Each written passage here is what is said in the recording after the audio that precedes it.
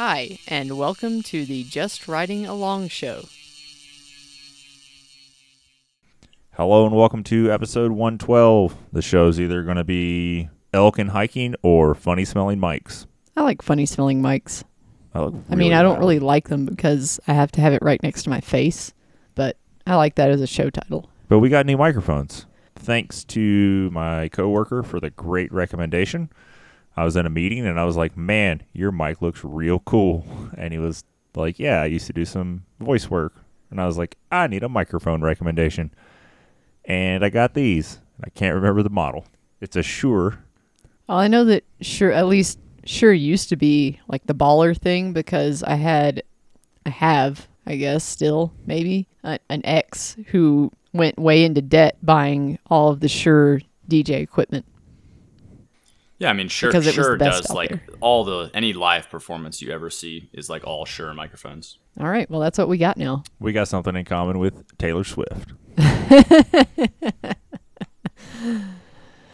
That's it. That's the only thing. That's the whole show. I think maybe we're all a little loud. No, it's just it really picks up on my laugh. You're both a tiny bit loud. You were clipping there for a little bit. All right. Well, we'll see if we can smooth out the kinks over the rest of the show. Bear with us. There's always growing pains. Let's do patrons. I have to navigate on Andrea's computer, which we all know is my nemesis. Is this the right page? I got it queued up for you. All right, we're going to start at $10 a month. We got Zozo, Zach, Will, Tom P, Todd, Ty, Tennessee Zach, Japerboard Bro, SDG Shuko, Sam Pecklin Racing, Sam, Ryan, Parker, Noah, Nick, My Pal Dow, MTB Shenanigans, Lloyd Christmas. I don't think that's their real last name. Leland, Kenny Sucks, Ken, Josh, Jeff, JC, Jara Dix, Jake with no wittiness, or Jake D with no wittiness, the imposter, the real Jake D. I ride a bicycle because I have a small penis. Green Giant, Gordon, G-Man, F that guy Mark, Ezra, Trilla, G, Evan, Eric, Drew, Draped Up and Tripped Out, Dr. Dick and Posse, Dan, Captain Pickle, Cam Irish, Juan, Billy Single Speed, Bilbo Baggins, Alec, AJ, Aaron. We got Esker Cycles at $11.69. Then we've got Lead Out Sports and Josh from the Inteza at 14 kangaroo ears. Dean at 16.5 kangaroo ears.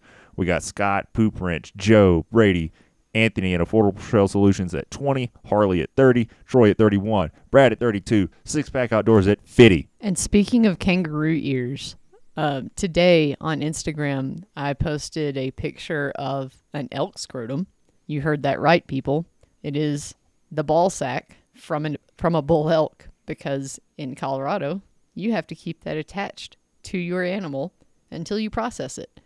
And I processed that piece of animal today, and I'm going to make something. I'm going to tan it, and I'm going to make something out of it. And I put that on Instagram on my stories, and Brady sent me a link to where you can buy a kangaroo scrotum coin purse. I was going to say, you should make a coin purse. Yeah, I'm going to try. I'm hoping it's enough that I can hold a phone and a wallet. So then in the summertime, I don't carry a purse, but in the summertime, like that stuff's always like I got to jam it in pockets and stuff, and none of my pants fit, so it tries to pull my pants down, and it's a long story. So yeah, more on that later. Is it like wrinkly and or hairy? It's very hairy, but it's not wrinkly at all. It's a very nice piece of pelt, actually. Are you going to keep the hair on it? Oh, yeah. Yeah, I'll keep the hair on it. Got to keep my stuff warm. Brush it against your cheek every once in a while? Of course. Look, tanning chemicals are serious. There will be nothing dirty or anything about it once it's finished. It'll be like a fur coat, you know? It'll just be a known carcinogen after that. Yeah, exactly. It just won't be a dirty one.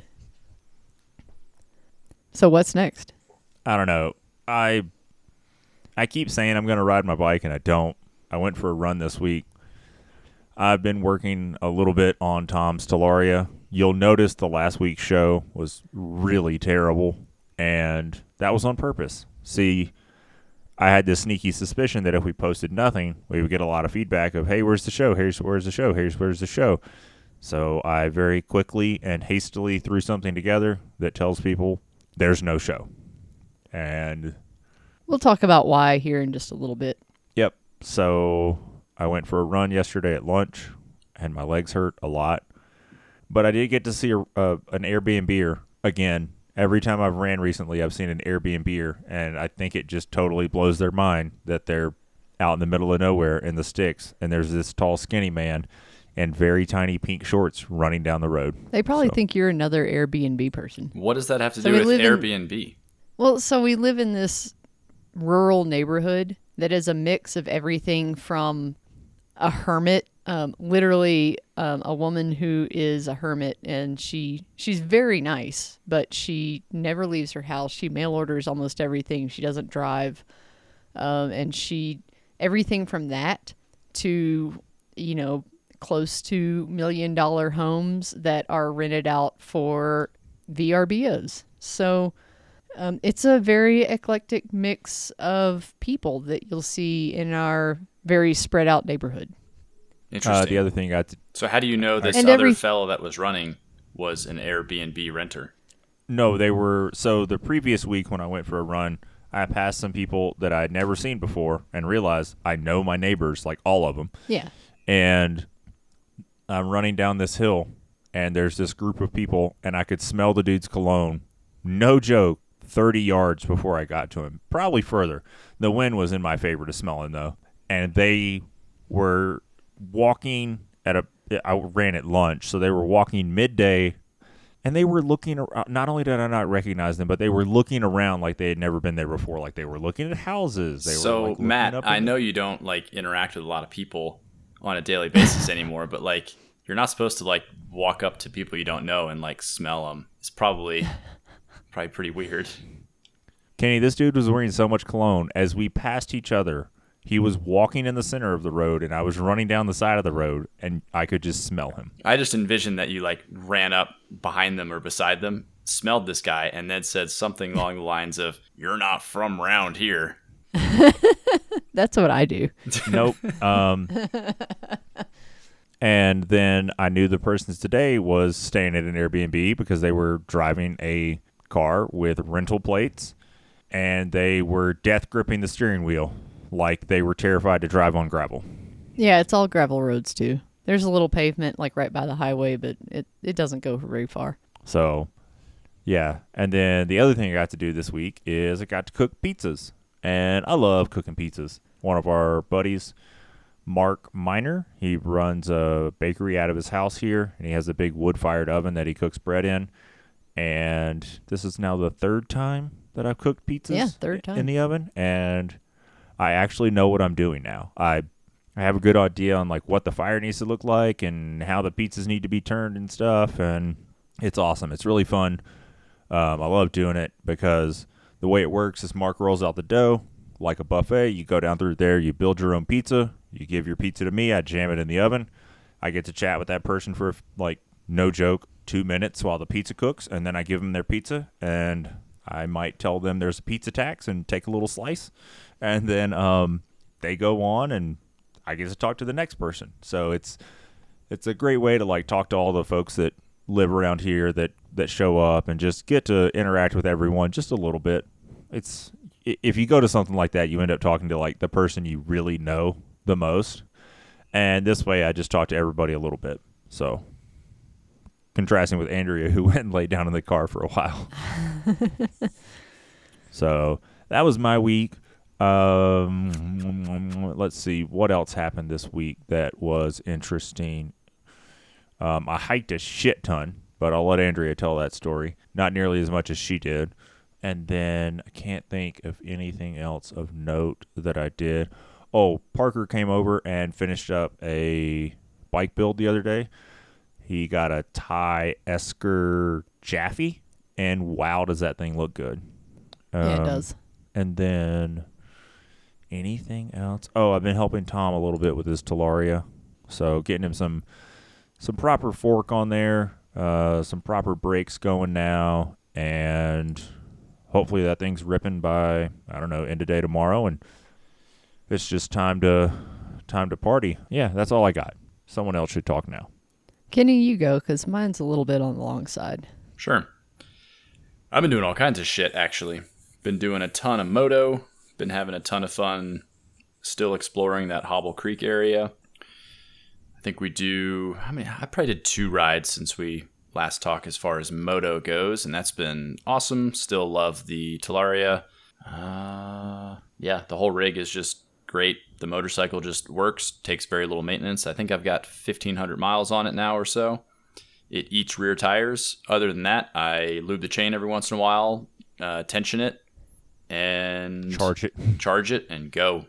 So that's pretty awesome. How many rear tires have you been through? 4. Oh. Yeah. I mean, I really don't. It's stock power. I don't like spin the tire up much. It's just we do a lot of rocky riding and a lot of hill climbs, and it just eats tires no matter what you do. It just makes a lot of torque. Can you get a trials tire in that size? I know it would be even softer, but God, the grip would be amazing. Yeah, you can, and I've thought about it, but I do like to do kind of faster trail riding where you're really nailing corners, and yeah, I'm just a little worried about the side traction. And I don't really have an issue with forward traction right now as it is. Like, I run out of power before I run out of traction, typically. So definitely a thought. I might try it at some point and see how they are. I'm sure it'd be great. The tire I have right now is very, very soft.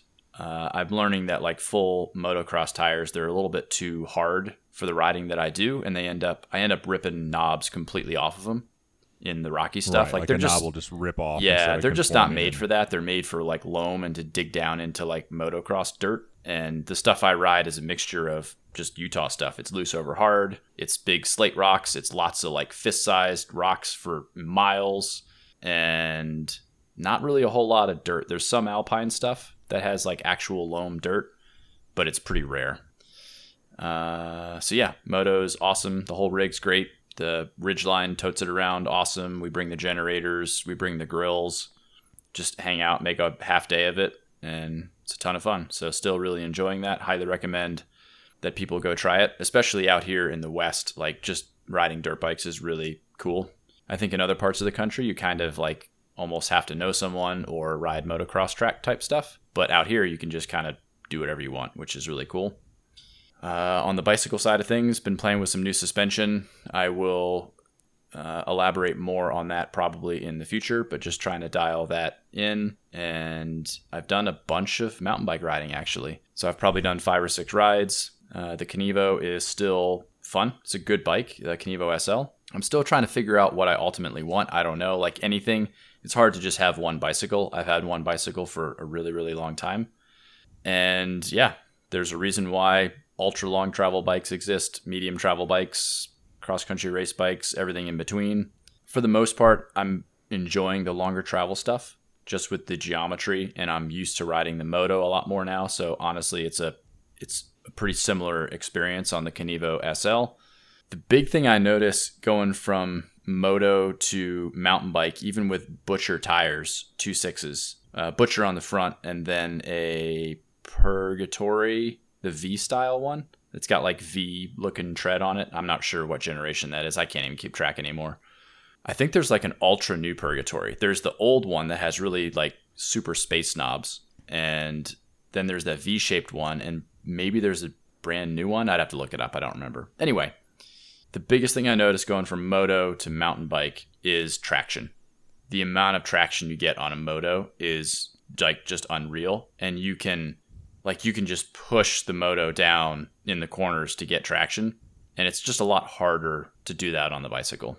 Boy needs an ass guy. I might have to go ass on it. I don't really know. Become a double ass man. I'm told you shouldn't run the ass guy in the rear, that it's just too gnarly. But we'll see. You brake too hard. You get too much braking traction. But yeah, it's a lot of fun still. It's a good bike. Definitely different than my Levo SL, obviously. I'm intrigued about a lot of bikes, though. There's so much cool stuff out there now. There's the new Levo SL, which is really a subtle difference from my old one. Just a much quieter motor is really what it boils down to. Same battery, same runtime. Tiny bit more power, but that's kind of irrelevant. Maybe a full power Levo? I don't know. There's some good deals to be had on full power Levos. I'll put this out to listener land. Bet your ass there is. I'll have some more details going forward, but we at Hangar 15 Bicycles just bought basically every Levo base carbon on the planet. It's so many. Like, you guys can't even understand how many we bought. It's bananas. So with that said, we will have some really good deals on those bikes, and we will offer them with 500 watt hour batteries, 700 watt hour batteries. We will build them so they're the base carbon, which is like it's kind of a garbage build, but it's still a carbon frame, which is the same as the S-Works. It's the same motor, same battery if you get the 700 watt hour one. So like the bones of it are really good. It just comes with a non-piggyback, just rebound adjust, some type of rock shocks, and a gold 35 and SX. So it's arguably a garbage build. It'll work, but it's super cheap. And then we got a whole bunch of factory Fox suspension, like a bunch of them, so many that it's insane. And we will retrofit a bunch of our fleet with those as an upgrade. And we'll also have some with transmission. So basically it'll essentially be like a Hangar 15 build. You got it. Hangar 15 custom builds and all kinds of flavors. And we're talking like probably in the $6,500 ballpark for a full factory front and rear Floatex Fox 36 Grip 2 transmission carbon Levo with a 700 watt hour battery. And you would definitely be open to helping them out with wheel upgrades at their cost. All the things, yes, exactly. So just throwing that out there into listeners' ears. If you're after one of those things, come see us. They can be because you bought them cool before everyone else could buy them. Well, no, not really. It's the old model, and it's a whole weird thing where they offered it with a 500 watt hour battery. It was like kind of nothing in the range has a 500 watt hour battery anymore. So I think it was scaring consumers off. So they're bundling both batteries with the bike now, as of maybe a couple weeks ago or a month ago. And that bike's been on sale at Specialized. But anyway, we're buying up some of the last. It's maybe technically a 22 model year. I don't remember. It could be a 23. Regardless, it's going away. Specialized is trying to get rid of them. We bought a bunch. They're going to be good deals. So that's that. Also, on the just Hangar 15 front, as always, we are looking for people who want to make a career in the cycling industry. So if you're interested in Salt Lake City, we've got 6 locations. We're building a new building in Lehigh right now. We have other buildings on the radar. We are a growing company. We're really good at what we do, and we're not scared. And I work there. So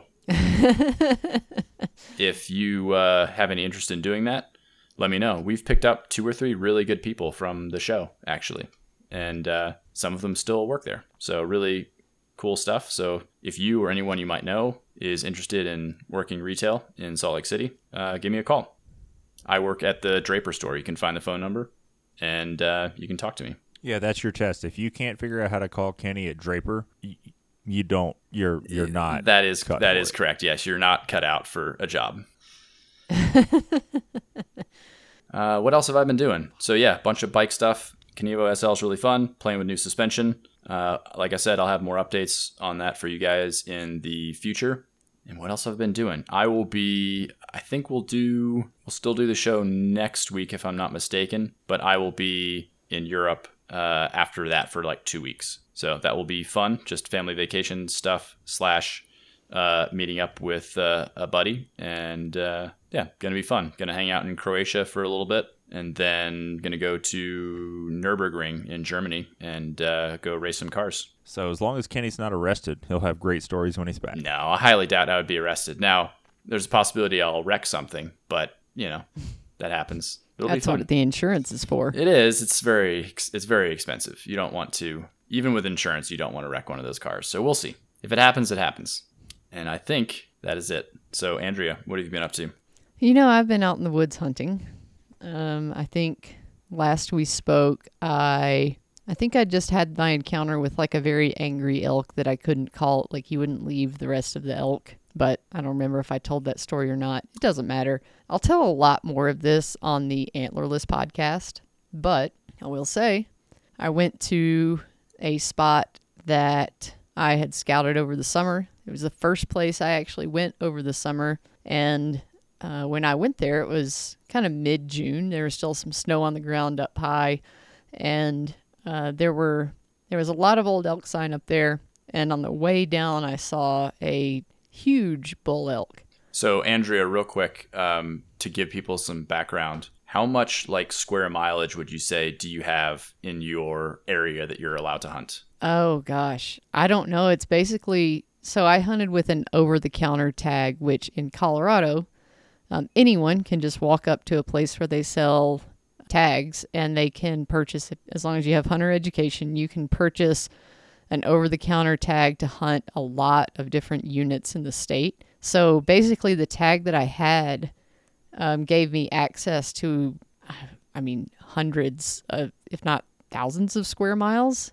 How many units is that? I don't know off the top of my head how many units there are. So it's multiple units on one tag?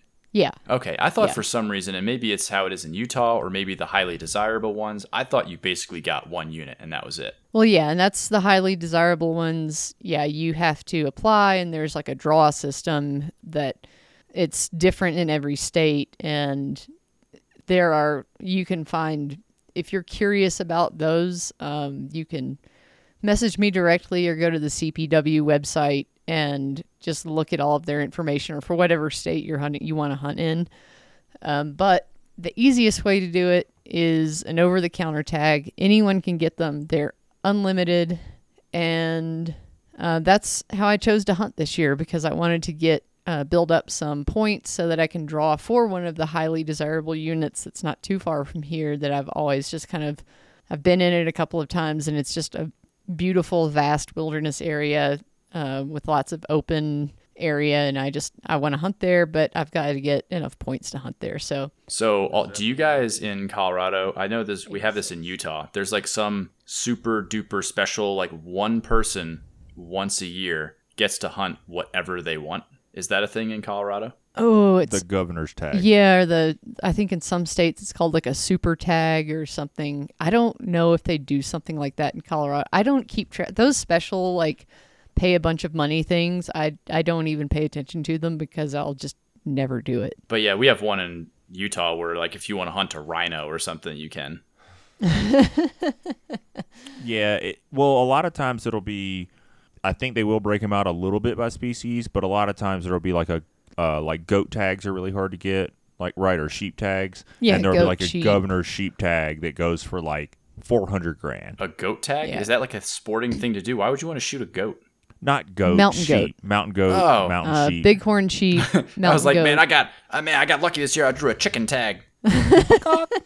No, to back up and answer your question, Andrea's unit was about 500 square miles. Okay, wow, that's pretty big. Thank you. Yeah. Yeah, about 500 square miles. And I had actually, I scouted, not quite half of it. But between like rifle hunting I've done in the past and the scouting I did over the summer, I pretty much have about half of Unit 86 is where I was hunting. It's the one that I live in. So it's the easiest for me to get to know and explore and all of that. And I did a lot of that over the summer.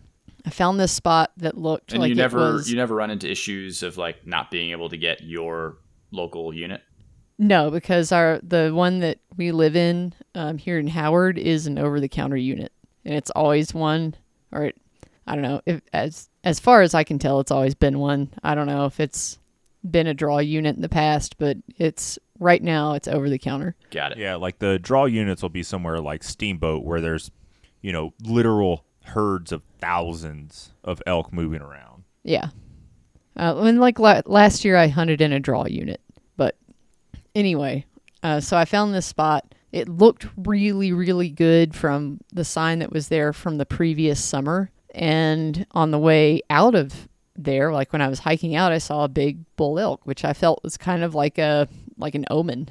And, I hunted the first 2.5 weeks or so of the season, and I didn't go to this spot right away. I was going to, actually. I went to camp out to go hunt there, and while I was trying to like get around and glass and kind of get a look into this drainage, into this basin area, when I was on my way back to my tent one afternoon, I slipped and fell.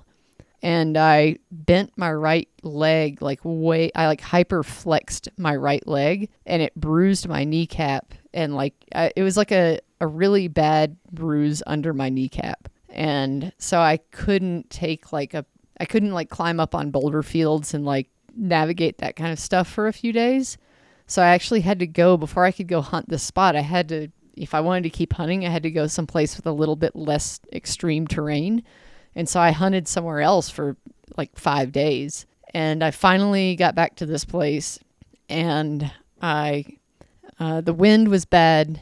Elk are, if you don't know, any ungulates, they have a very good sense of smell. And if they smell you, like say you're walking uphill and the wind is blowing at your back and they are uphill from you, they will run off before they even see you. So I didn't want that to happen. So I kind of worked my way like up the rocky edge of this basin so that my scent wasn't blowing around in the middle of it where there might be animals. And I was doing some calling. So you take like a large tube basically, and you have a little mouth reed diaphragm, and you can make elk noises with it. And you do what's called a location call, and you elk will do that. Matt's laughing for whatever fucking reason because he wants this story to take even longer. I was just thinking of you don't just make elk noises, you make horny elk noises with it. Well, a location bugle's not necessarily a horny elk noise. That's what I was laughing about. Okay. So I was location calling, and no elk were like, yeah, we're over here, like answering me. I was a little discouraged. But there's this spot up at the very top of the basin where on satellite view, I hadn't scouted it in the summer because there had been snow up there. But on Google, like on satellite view on Google or Onyx or whatever, you can see there's this wallow. And so when it's hot, elk will roll around in mud. We're getting lots of good terms here too. Waller, yeah, waller, a crick, a waller. There was you didn't say wash. There were some other things, some other kind drainage. Of a special hole, a drainage. Okay. Well, that's just like basically the snow melts in the top of the basin and it drains in a creek down to the lower elevations, like down to the Arkansas River. And I could see this wallow on satellite view, and I thought, well, I want to go up and just look at it because it looks like a cool spot. And before I kind of got out of the boulder field where I was and, kind of worked my way into the woods, I called, didn't really hear anything. So I started working my way in there, and I hear this noise, and I don't know what it is. It's some kind of animal, maybe 100 yards from where I am, uphill where I can't see, just kind of beating around in grass. It wasn't like elk antlers on tree branches, but it sounded like an animal about the size of an elk just like thrashing around in some grass, which what I figured out later was an elk rolling around and they'll like take their antlers and like fuck the mud up with their antlers. Like it's kind of funny if you watch a YouTube video, like go to YouTube and go to like search for elk in wallow, and they're kind of funny. Like they play around in them some, and then they pee in them and then roll around in it because bull elk like to smell like pee. They're gross. So I hear this, and also the important thing, I hear a pine squirrel. A pine squirrel is the most aggro small squirrel you've ever seen in your life. They will chatter and bark at any animal that gets in their zone. It doesn't matter if it's human, elk, deer, bear, whatever. Any animal that gets near their tree, they will chatter at it and like fuss at it. And I also hear, along with this noise, I hear a pine squirrel just absolutely losing its fucking shit. And I'm like, that's some kind of animal up there. It might be an elk.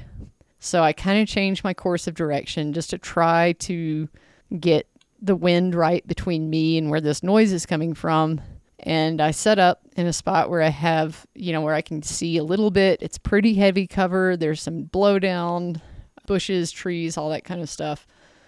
And I call, and I do what's called a display. So like a bull elk, if it knows there's other elk in the area, it will get kind of in their bubble, and it will call a certain way, and it will rake trees with its antlers. And it will just stand in one spot-ish and do that for a while, just to kind of either challenge a bull that's there or get a cow that might be interested in coming over to see, what's making this noise to come to him. So I do this. And sure enough, this bull elk just comes wandering straight out of the wallow, like straight to me. He never made a noise.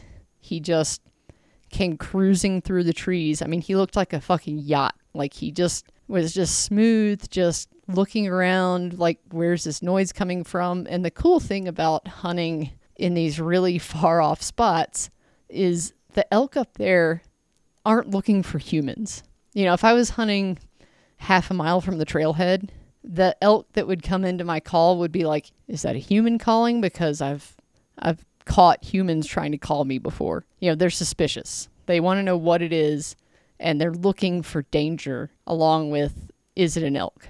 This elk was not doing that. He was looking for another elk. At one point, the wind blew at my back straight towards him for 2 or 3 seconds. It seemed like an hour.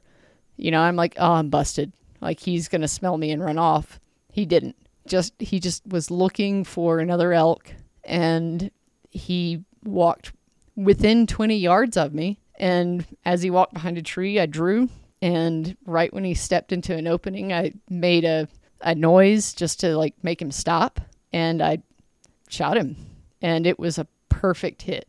I mean, you couldn't have asked for anything better. It was both lungs. It nicked the heart. He ran, and it broke like the back quarter of my arrow off, at which point it turned backwards and went through the diaphragm and into the liver. Like, it basically hit every structure in an animal that can bleed very fast. And if he ran just over a little hill back towards where he came from.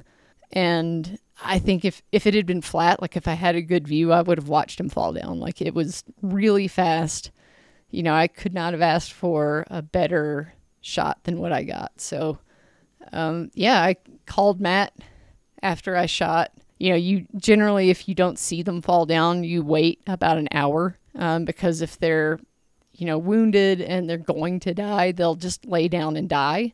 If they're wounded and you know, they see you chasing after them, they'll just keep running. So you don't want that to happen. So I waited, went up to a high spot, called Matt. While I was on the phone with him, I actually had a cow run out of that area straight towards me. And I think what happened was he went over the hill and like crashed down around all the other elk, and they got scared and ran out of there. But that's probably his girlfriend. Yeah, it might have been. It probably was one of his girlfriends for sure. But I called Matt and I said, got good news and bad news. And he's like, oh gosh, what? And I said, I just shot an elk. I think it was a really good hit. I don't know if that's exactly what I said. And he's like, okay, what's the bad news? And I was like, you know that snow patch we can see going into our neighborhood? He's like, oh no. Oh yeah. Oh yeah. Because that snow patch looks very tiny from the drive into our neighborhood, but I was at eye level with it. Basically, it was just across the other side of the valley from me. So I was at 11,400 feet. Is there seriously a snow patch in September? Year-round snow patch. This snow patch does not go away. Get the fuck out of here. Get the fuck out of nowhere. There's a snow patch I can see every day that I drive to my house. That is some made-up shit right there. Kenny? It's science, bro. Look it up. And I'm not trying to cut Andrea off, but I just do want to mention that your voice isn't set up for these long stories. I know. It's not. So would you like me to take over for just a moment? No, I want to keep telling it. Because you don't know exactly like what I was doing during that time before you got there. I mean, you kind of have an idea, but so I called Matt and told him, I said, don't do anything until because he's like ready to go. He's like, okay, I'm going to head up there. It's like, hold on. Let me make sure that he's dead. I'm going to give it another, however long it was. It was like, 45 or 50 minutes at that point. It's like, I'm going to wait a little while. Then I'm going to go look for a blood trail. And I waited and I had a snack and I went to look for a blood trail. And sure enough, there was a really good blood trail, and I could tell it was just bright red foamy blood, which generally means it's coming out of their mouth from their lungs. And when you see that, like they're done for. Like that's a deadly hit right there. It's going to be pretty quick. I found the back quarter of my arrow and it looked really good. He had come straight out of the wallow, so he was covered in this just shellac of mud, and the veins of my arrow, like the very back end, the little plastic part that kind of guides the arrow and keeps it flying straight. It was blood up to that point, and then that was covered in mud. So, that arrow had gone all the way in as far as it could without coming out of the other side. And went over the hill and around a couple trees, and there he was. And if you look at my Instagram, you can see videos. There's a very nice 5x5 bull, which means 5 antler points on each side. I thought it meant it had 5-wheel drive. 5x5 bull. And, I went back and, I celebrated. I cried a little bit. Went and called Matt, and I had to go. It's like a 100-yard walk to where I had phone service. Called Matt, told him, yeah, he's down. You can come on up. Gave him very vague directions about how to get where I was, which, spoiler alert, is not really the best way to get up there if you don't there's one very specific way into this place where you don't have to climb boulder fields or blow down. And I didn't. There's one way into this place that has the least amount of blowdown in boulder field. Yeah, exactly. So ended up, I had enough time to gut and quarter the elk, take the head off, which is really, it doesn't matter if you're a very large, strong person. Quartering an elk and rolling it over to quarter the other side is by yourself is really fucking difficult. And somehow through gravity and physics and using every ounce of strength I possibly had, I managed to do it. And when Matt got there, it was like, okay, let's get these 2 bags into our packs. And, we took some pictures. I had to get him, he had to help me hang the quarters up because they were too heavy for me to actually lift up into the tree where I wanted to hang them. But yeah, he put them in bags. There are these special game bags that keep the flies out and let the air circulate so that the meat can form a dry protective layer on the outside. That's pretty much it for that part. And then it got dark and it stormed on us. It was thunder snow, and it was scary as shit because we were at 11,000 feet.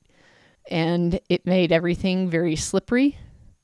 All the rocks very slippery. It was all the way dark. We're navigating by headlamps. We have our headlamps on low because we're a little worried about running out of batteries. So we ended up having to leave the 2 quarters that we were going to pack out at a slightly lower elevation because it was just dangerous. We had concerns about, the extra weight of our packs were going to slip and fall and actually hurt ourselves pretty badly.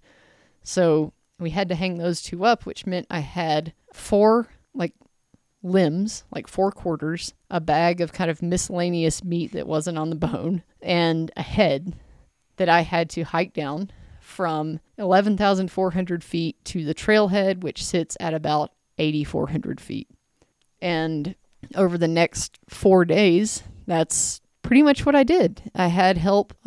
You really buried the lead where we ditched that meat, or the part where we ditched that meat and we still didn't get back to the truck till 2 a.m. Yeah. And the next morning, I was at work at 8:30 or on work. I don't go anywhere. I walk across a bedroom, and you were back on the hike. Yeah. I went back out I think I got out of the trailhead by about 9:45.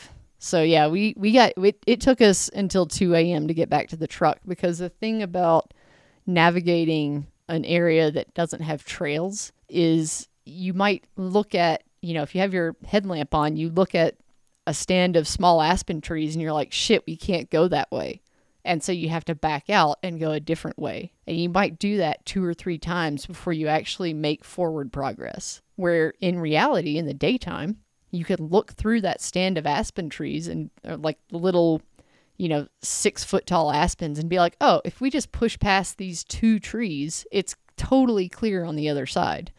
So we had to deal with that. It took us forever to get out. And, I was like, this is, it's going to be really awful to get all of this elk out. Well, it turned out that it was not as awful as it seemed that night, because I figured out a really solid track to get in and out. And, it was really difficult. And I'm really glad I had Mike Franco, who runs Vapor Trail and the Salida Enduro. He's also a hunter. He helped me on Friday with the hindquarters, which were really tough. Mine was, how much was it? 58? Andrea's was 58. Mike's was 55. Yeah. On Saturday, I brought out a 45-pound load. Yeah.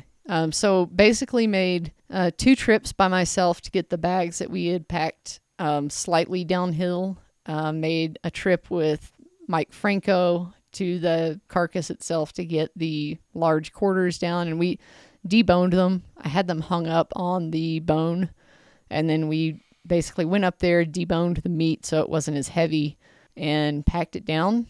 And then Saturday, Matt and I went and did the same thing with the last shoulder quarter and with the head, and hiked it out of there and got it done. So how long do you have? How long do you have before the meat goes bad? Well, it was so cold up there. It was very cold up there. That it was essentially hanging in nature's freezer. Yeah, so it was actually, like, honestly, if there were not animals up there that could eat it, potentially, you could leave it hanging there for a couple of weeks and it would actually only, like, people rent refrigerator space to do what the meat was doing up there.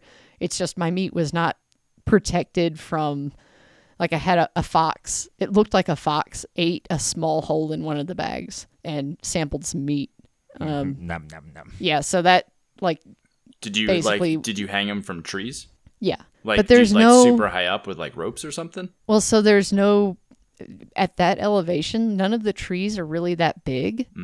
So we just kind of had to hang them off of dead, like, half fallen down trees that were hanging at an angle. So they weren't really hung very high. And that was the only real, like, I don't know, like, trepidation. If we had had the option to hang them at, like, a bare safe level, it would have been much less of a rush to get them out of there. It would have been like, oh, I think I'll go get that one today. I'll get the next one in a couple of days after that, because it's honestly, like, it's so cold up there that in the middle of the day, the wallow where that elk had been playing around in, at 1 p.m, it had a layer of ice still on it. So super, super cold up there. There was really no danger of meat spoilage. There was really just danger of, critters getting into it. Sure. And then what do you do? Because, like, that's a huge amount of meat. Yeah, what do you do? It is. What do you do to store it and, bag it and all that kind of stuff? Like, do you freeze pretty much all of it? And, like, do you vacuum seal it? Like, what do you do?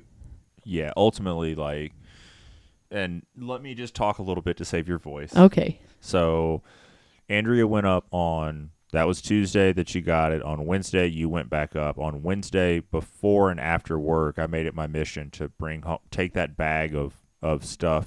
No, I guess it was on Wednesday she went back up. So on Thursday, I went through one of the bags.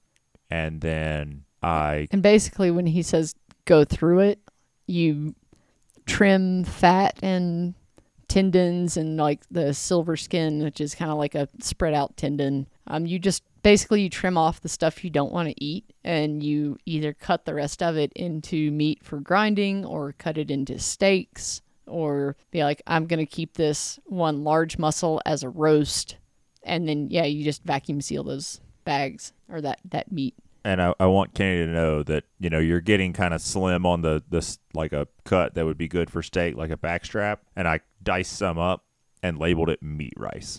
Excellent. It is a meat rice, like, perfect for meat rice meat. So, and then we got... Well, that's my dream, is to make elk meat rice. Your dreams can come true, Kenny, I promise you. So we still have a hind quarter to go through, and there is... And it's in a big cooler on ice. Yeah, it's in everything that was brought down either went into a fridge or into a high quality cooler with ice that's been being replenished. So do you have, like, a ginormous deep freeze? We do. And we're between the chickens and the elk, we're actually borrowing space in a neighbor's freezer as well. Yeah, in Tom's freezer and a neighbor's, which we can move the stuff out of Tom's over to the other one, but that's a project for another day. Yeah.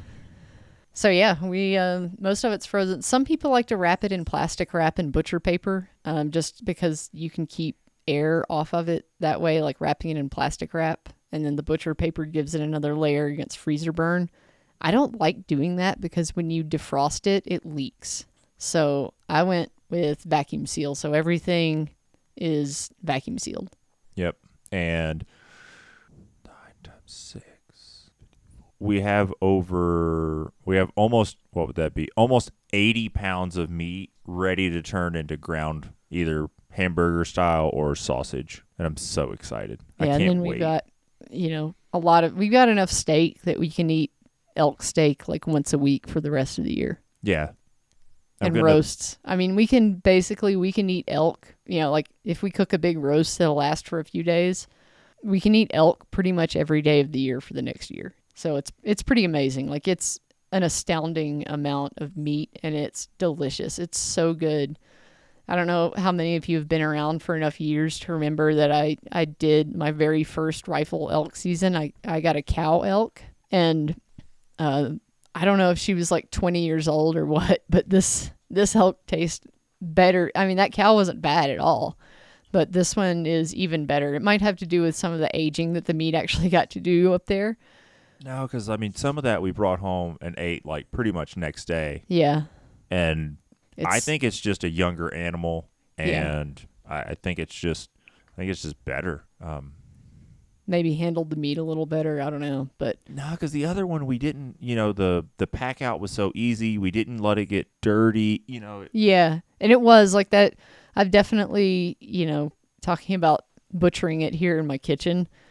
I did the quartering part all by myself, which means I had to skin it. Like I had to remove this incredibly mud-soaked pelt off of the meat, so it got dirty. I've had to like cut some parts off that you probably wouldn't. If you had a clean animal and 2 people, like I've lost a little bit of meat to the mud and the dirt, but it's still just an amazing amount of food in the freezer. So yes, Kenny, you will have elk meat rice. I will see to it.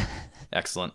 Do we want to? Do we want to talk bikes now? Do we want to talk about some new shit? We want to pay the wolf tooth tax. Well, I think what we should do is jump right into the Shimano thing, because that's probably the biggest deal in the cycling industry for a very, very long time, and I have lots of thoughts. Go for it. I want you to run this narrative because I tackled the Shimano thing for my company. I kind of like raised the flag and got a plan going, and I want to hear what you did and what your thoughts are. Yeah, so for those that are not aware, Shimano released I guess it's technically a recall, but the way they're doing it, voluntary inspection and replacement campaign. Yeah, we're going to call it a recall. Anyway, essentially they're hollow road cranks. It's pretty interesting that it doesn't apply to some other ones, but that's a whole nother story. Essentially, Ultegra and Dura-Ace cranks for the past 10 years have the possibility of snapping in half, essentially, because they are 2 pieces of aluminum that are glued together. And there's some overlap in how they're glued together. I think maybe there's more overlap than like how the Cannondale SI cranks go together. I'm not positive. I haven't like sawed through all of them. One. I sawed through a few Shimanos over the years, but like they're the older, cheaper mountain ones, and they're just like a straight hollow thing with like somehow, I guess, a bladder went in there in the process or something. But anyway, these are like 2 separately cast pieces that are then glued together. Long story short is the glue or epoxy or whatever they use to glue them together can separate. And I think really what happens is corrosion starts happening because they didn't properly anodize the surfaces inside of the crank that would normally not see the elements. But once water and sweat and salt and all kinds of other stuff get in there, it starts compromising it from the inside, and they can like delaminate or crack in half or whatever. It's very bad. And this has been happening for 10 years. People have been breaking cranks, and you've seen pictures all over the internet about this, and people have really been harping on it the past 2 or 3 years because the numbers of them out there have been skyrocketing, and Shimano was like, no, it's not a problem. It's not an engineering problem. And all the level-headed people are like, guys, this is very clearly a problem.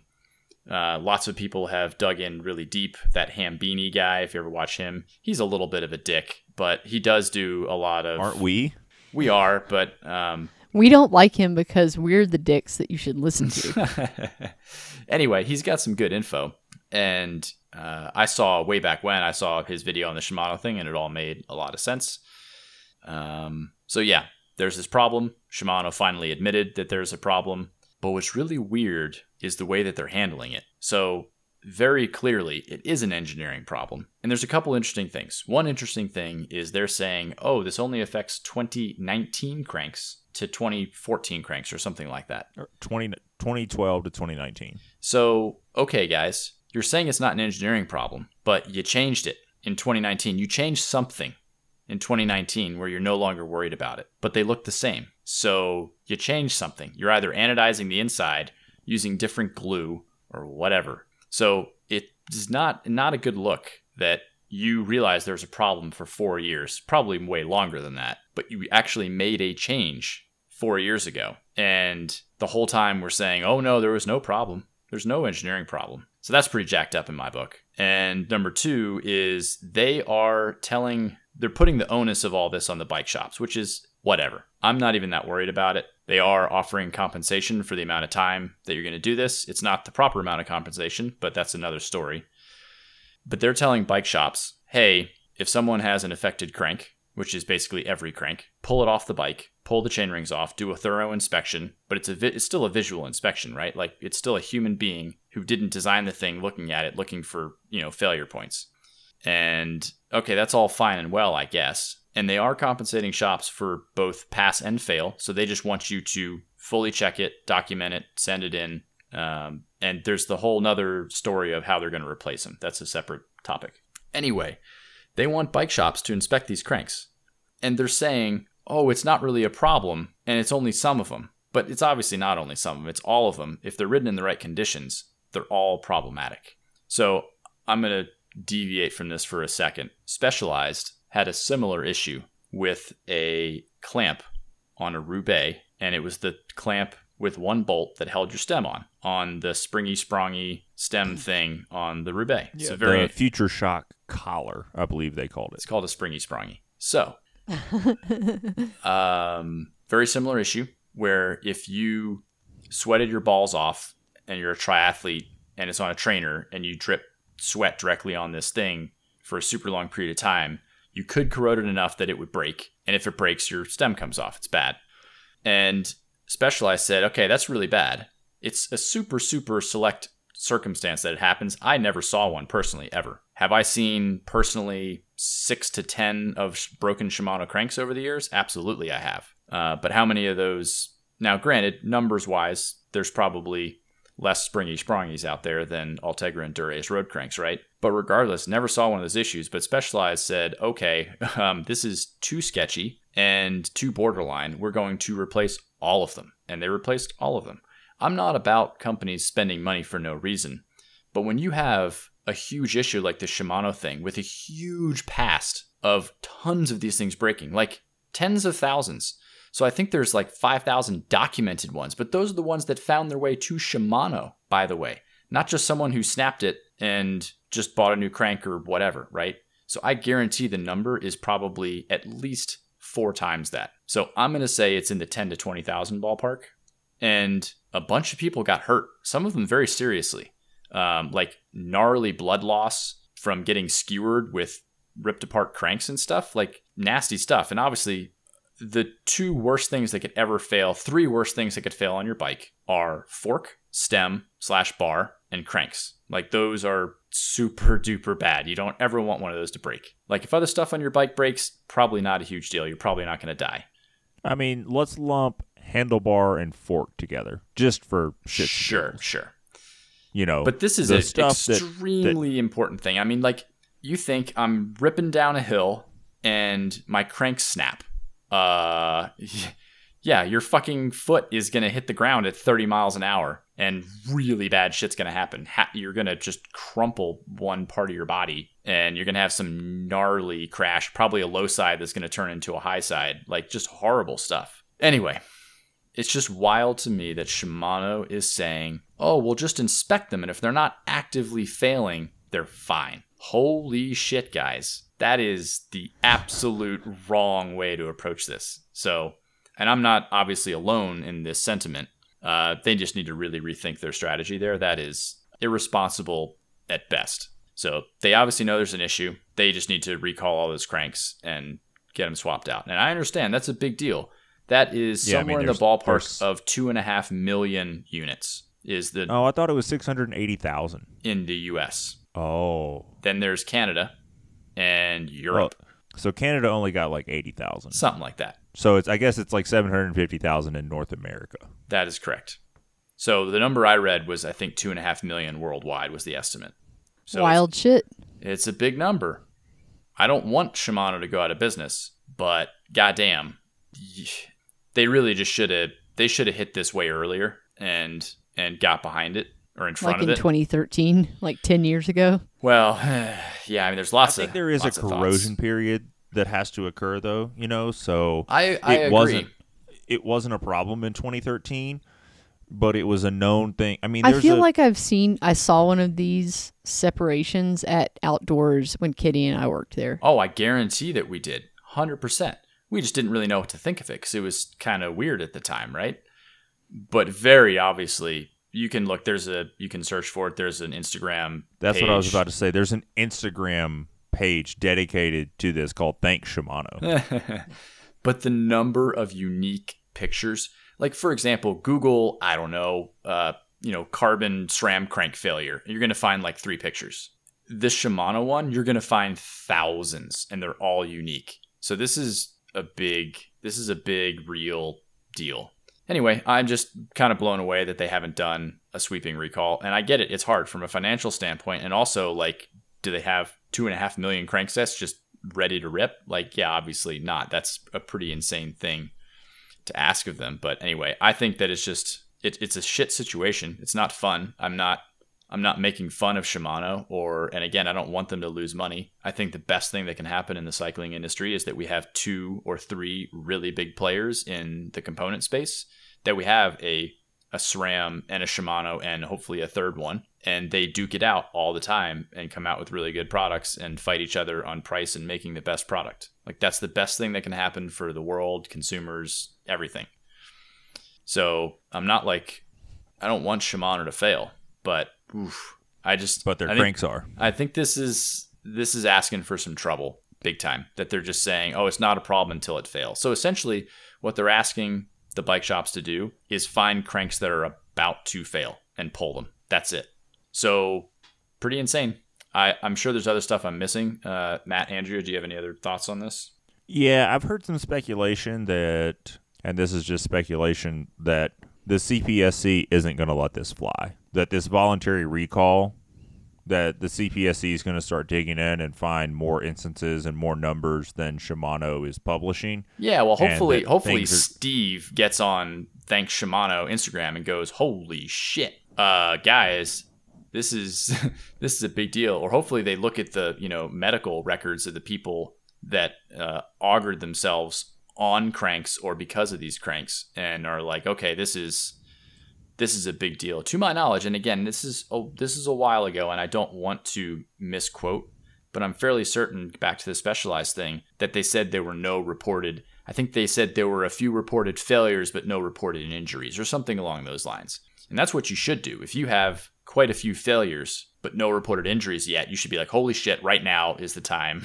Let's fix this. Yep. Yeah, I mean, I agree with you guys. It's pretty fucking nut. I mean, if I had one of these cranks and it had no play in it and it didn't look like it was about to fail, I wouldn't want to ride it. Yeah, by the way, fuck that. I would not ride that thing. Are you kidding me? And rightfully so. Some customers are pissed off. And, we don't have a lot of answers yet. And by the way, I've called, reps don't have answers. There's like a phone number you can call, but it's like some third party thing. They have no fucking idea what's going on. Also, that's so much complexity. What do you do with Stage's power meter cranks? And there are provisions for all this stuff, right?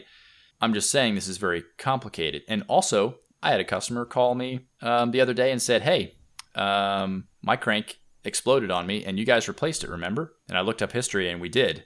And that was 3 or 4 years ago. And he's like, well, what do I do? And I'm like, I don't know, man, because I can't submit it without the cranks. And of course, they're gone. So just me, already had first day someone with a failed crank. And guess what? that wasn't submitted to Shimano. So I guarantee this is a way bigger problem. I have a feeling that we're going to see the CPSC come in with something and change this, but then those customers like yourself, like the one you're talking about, that have previously been denied coverage and been, pretty much told to piss off, user error. I feel like there's going to be a class action lawsuit, if I had to guess. Yeah, maybe. So I think Shimano is possibly in for a world of hurt on this one. It sucks. I don't know what else to say. Like, I wish I had something more positive to say about it. But yeah, I don't think that this thing was handled correctly. I think there's going to be a lot of really angry people, and I don't really think it's the safe decision. And it's going to cost Shimano a lot of money either way, and it's a bummer. Yeah. Now can we pay our wolf tooth tax?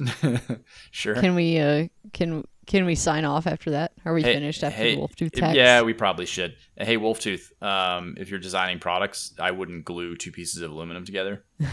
Just throwing that out there. Here's a free one. Don't use glue. Wait, no. Hold on. Don't make something that needs glue. How about that? There you go. Yeah, you should glue shit together that was broken, that you have no other choice but to glue it back together. Probably shouldn't glue shit together to make it work, like from the get-go. Oh, speaking of glue, I had my hunting boots that I bought back in April. The stitching started to come out, and I ended up, Shields, thank you very much, warrantied them in their customer satisfaction guarantee, gave me an e-gift card. They were going to send me new boots, but I'm like, nope, I'm going to replace these with something else, and please just give me store credit because I'll shop there. They've got lots of shit. I bought a $470 pair of Kenetrek boots. I never heard how much those cost. Well, they were on sale, so they didn't actually, but that's their normal retail price is $470.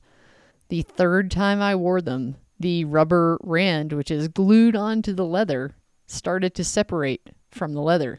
So those are about to be sent off for their own warranty. So yeah, glue, not the best choice for things that need to actually stay together. The wolf tooth tax is kind of long and complicated, but they released a new Voytek. It uses, I'm going to try to breeze through it. It has the rear adjustable tuning chip like always. It has a front reach adjustment just like a stump jumper essentially, or like a stump jumper Evo. You put on whatever length stem you want? No, like it has headset cups that adjust the reach. Like a stump jumper Evo. Why would you, like, it just moves the fork forward, but it doesn't tilt it, like it doesn't adjust the head tube angle? It does by 1 degree. Yeah, that's what I mean. It's just like the stump jumper Evo. Why would you call that a reach adjustment? That's such a strange thing to say. Well, it's a headset. They call it a reach adjustment, but it's also a 1 degree slacker, steeper head tube angle adjustment. Let's call it a flippy chip. Front flippy chip and rear flippy chip.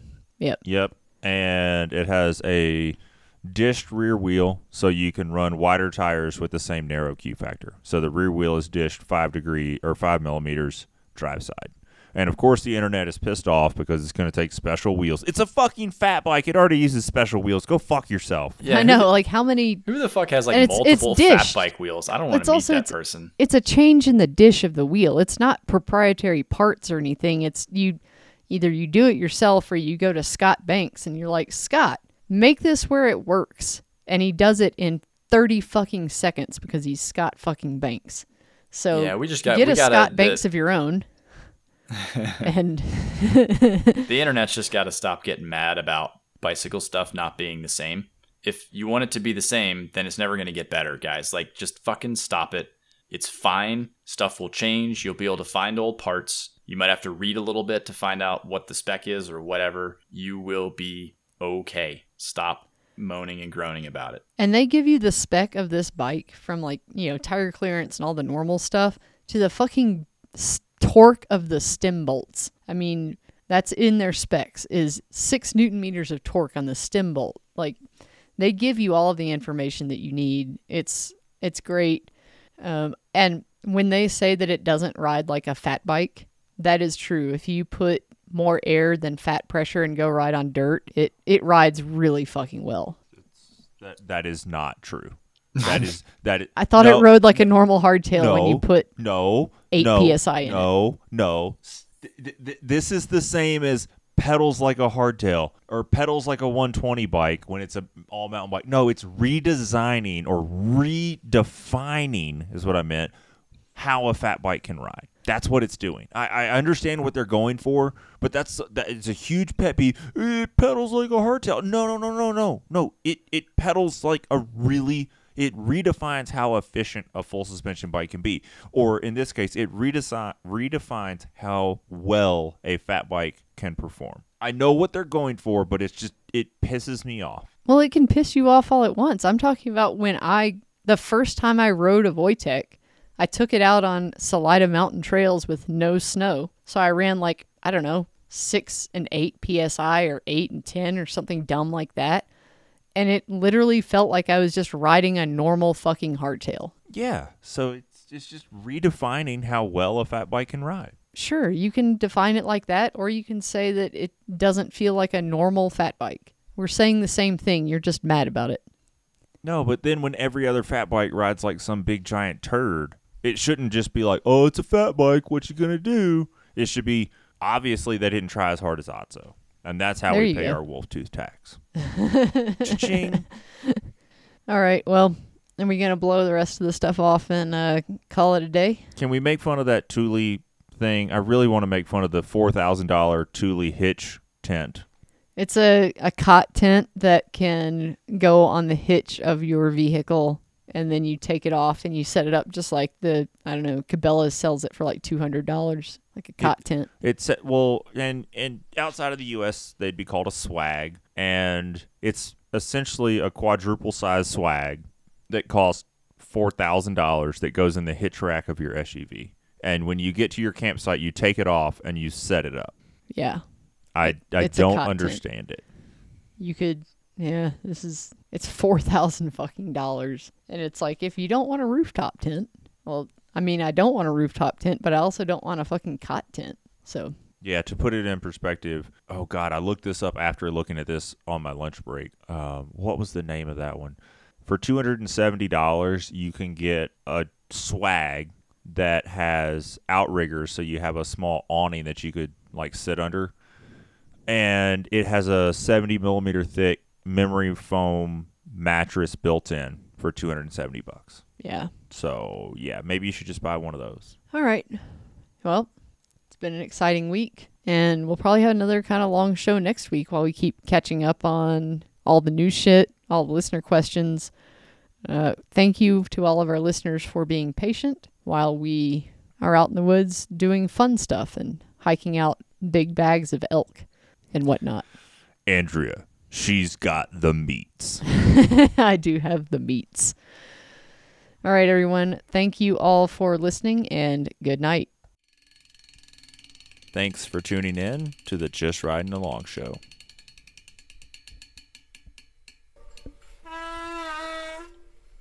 There's some shit coming out of your brake pads.